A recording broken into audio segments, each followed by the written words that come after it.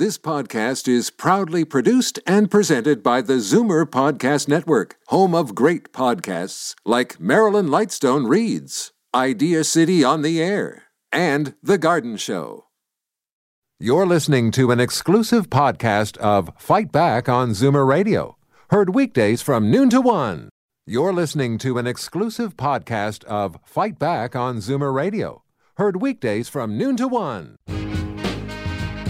Now, Fight Back with Libby Znaimer on Zoomer Radio. Good afternoon and welcome. It can be a great way to make some extra cash, especially for Zoomers.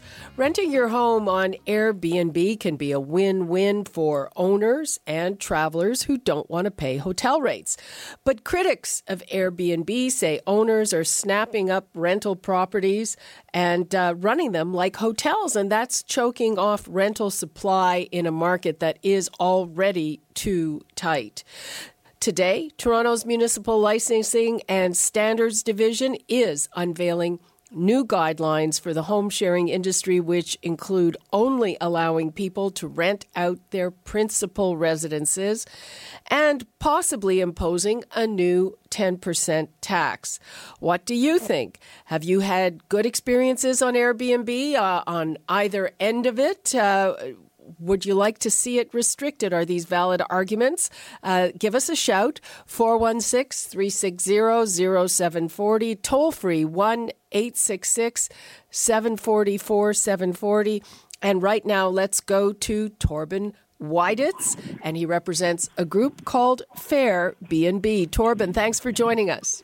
Thanks for having us on the show. Now, do you think these new measures are going to be enough to control what you see as abuse? Absolutely. I mean, you know, we are a pro-home sharing coalition. We have never been arguing that we want to restrict people's ability to share their homes. But what we have seen is that over the last few years, there is an increasing number, a very small number of hosts that own dozens and dozens of units, and they purposely rent them out on the short-term rental market to tourists as quasi-hotels. And according to our calculations, that's only a minority of 18% of the hosts, and to Airbnb's statistics, it's only 11% of the hosts that actually engage in these activities.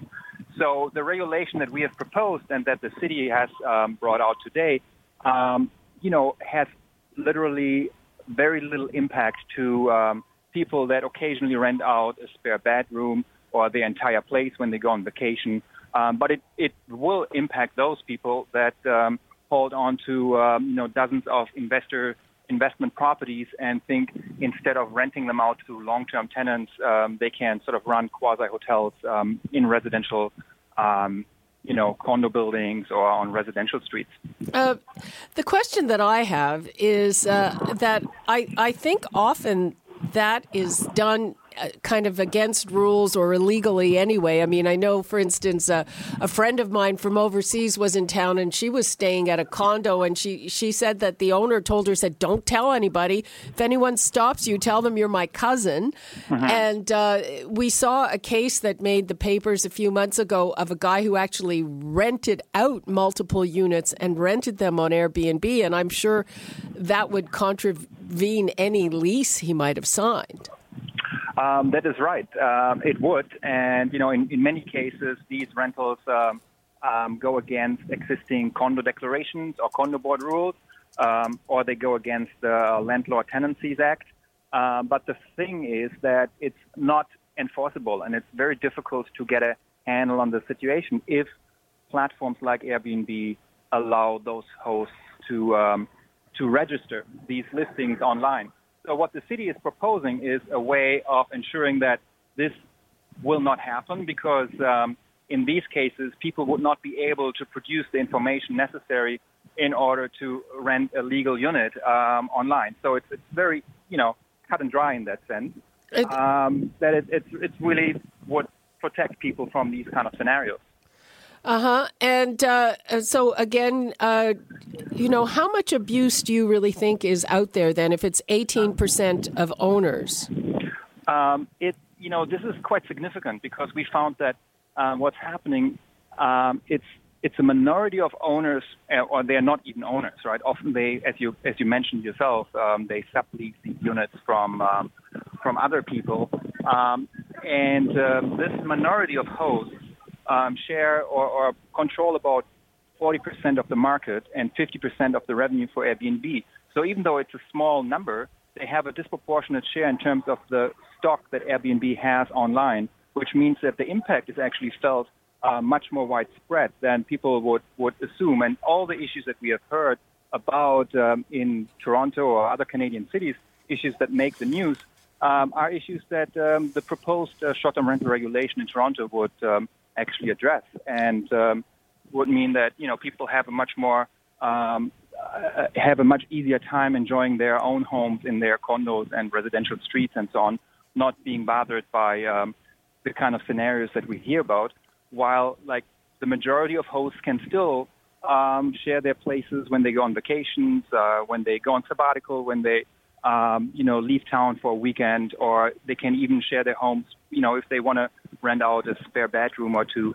That would still be completely feasible and doable. And, I think it's a great scenario that the city has sort of worked on over the last year or so. And what staff came up with is really like a very sensible and fair set of rules that allows people to share their homes, but also makes sure that any unit that could potentially be on the long-term rental market will be back on the long-term rental market. And it protects people from the negative consequences of party houses and the frequent sort of turnover in condominium buildings and floors where we've seen condos being turned into ghost hotels, especially on the waterfront. Mm-hmm. According to the numbers that I've seen, these rules would mean that about 3,200 properties would not be allowed to be rented on Airbnb. This is, I haven't seen that number, but if that number is it's from the city report.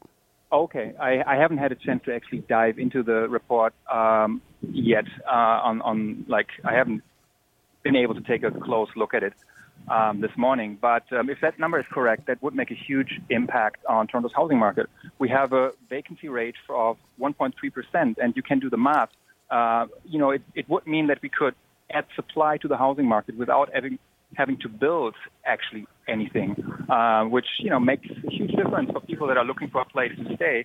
And anyone that tries to rent a place in the downtown core will tell you that it's extremely, extremely difficult to find a long-term lease. And in some neighborhoods in the downtown core, it's 4 times as easy to find a place to stay if you're a tourist and you want to stay like on a weekend or 2 days than it is for a long-term resident to actually find a place to live. So 3,000 units that, the Toronto long-term housing plan produces less than a couple of hundred units a year. So 3,000 would make a huge difference, with the snap of a finger. Mm-hmm. I'm just trying to also get my head around the money that's involved here. I mean, according to Airbnb, the average is that people who are just renting out a room or something in their homes, do it about 50 nights a year and clear about $5,000. I'm sure that it's more than $50 a night if you're renting out a whole condo. I mean, what have you figured out what the difference is for a long-term rental and somebody who uses one of these ghost hotels? We have seen people being evicted because the landlords figured out that it's much more lucrative to rent out the entire suite on Airbnb because they can charge like $120, $140, or $200 a night, whereas the actual tenant, only paid like $1,000 or $1,100 a month in rent. So they only need to rent it a few days a month in order to make as much money or more than they would on the long-term housing market. So we have seen that scenario happen in Toronto. And, I don't have the numbers in front of me, but we have looked at it. We have looked at certain neighborhoods, what the average rent is for like a 1-bedroom or 2-bedroom apartment and compared that to the money that can be made on the short-term rental market. And there is definitely an incentive for landlords to do this and to cash in on that. again, at the expense of the long-term rental housing market and at the expense of actual Torontonians who are looking, to live here permanently and to find a place to live close to work and all the rest of it. But I can't give you an exact number now. I'm out and about, essentially. Okay. Right have you looked at other cities and what they're doing and whether regulations work? Yeah, we have produced a report earlier this year and released it. I think it was in February or early March, and this report sort of took an in-depth look at what's happening in Toronto, what are the trends, what neighborhoods are affected, what are the issues at stake, and then we also have looked at different cities across North America and the types of regulations that they have produced and the types of regulations that have worked well in other places. One thing we've noticed is that in the United States, for example, all the cities that have produced very sensible and fair regulation that actually had teeth, these cities were sued by Airbnb because Airbnb always said, we want to be regulated, we are pro-regulation, we find nothing against, fair and sensible regulation. But then when there are actually rules in place that actually cut into the profit stream, they have turned around and sued the cities. So, if you want to look at a number of cities that have had good regulations in place, you just need to basically Google, lawsuit, regulation, cities, Airbnb, and you find a whole list of jurisdictions that produced good regulation. And, on top, like to just say how that may matter in Toronto, I think the thing in Toronto and what I've seen in the proposed regulations here is that everything sounds very, very good. And I specifically like the fact that the city is trying to put the onus on the actual platforms to regulate and to make sure that only licensed hosts will be able to register. If this is actually implemented in Toronto, it would be the first time that a platform like Airbnb is actually essentially enforcing the city's own rules and bylaws. Mm-hmm. Good luck with that, I would say.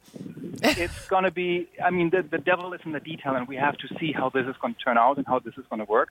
And that's why I'm cautiously optimistic that the rules and regs proposed today will, are very, very good and pointed to the right direction. But we have to see how the city is planning on enforcing these.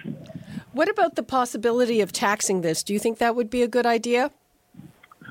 I think this potential is on the table. I think there have been discussions around introducing a hotel tax for the city of Toronto. And if the province agrees to allow the city of Toronto to actually levy a hotel tax of 4%, I believe, the idea is to also tax other tourist accommodations at the same level. Okay, Torben, thank you very much for that. You're very welcome. Okay, bye-bye. Bye-bye.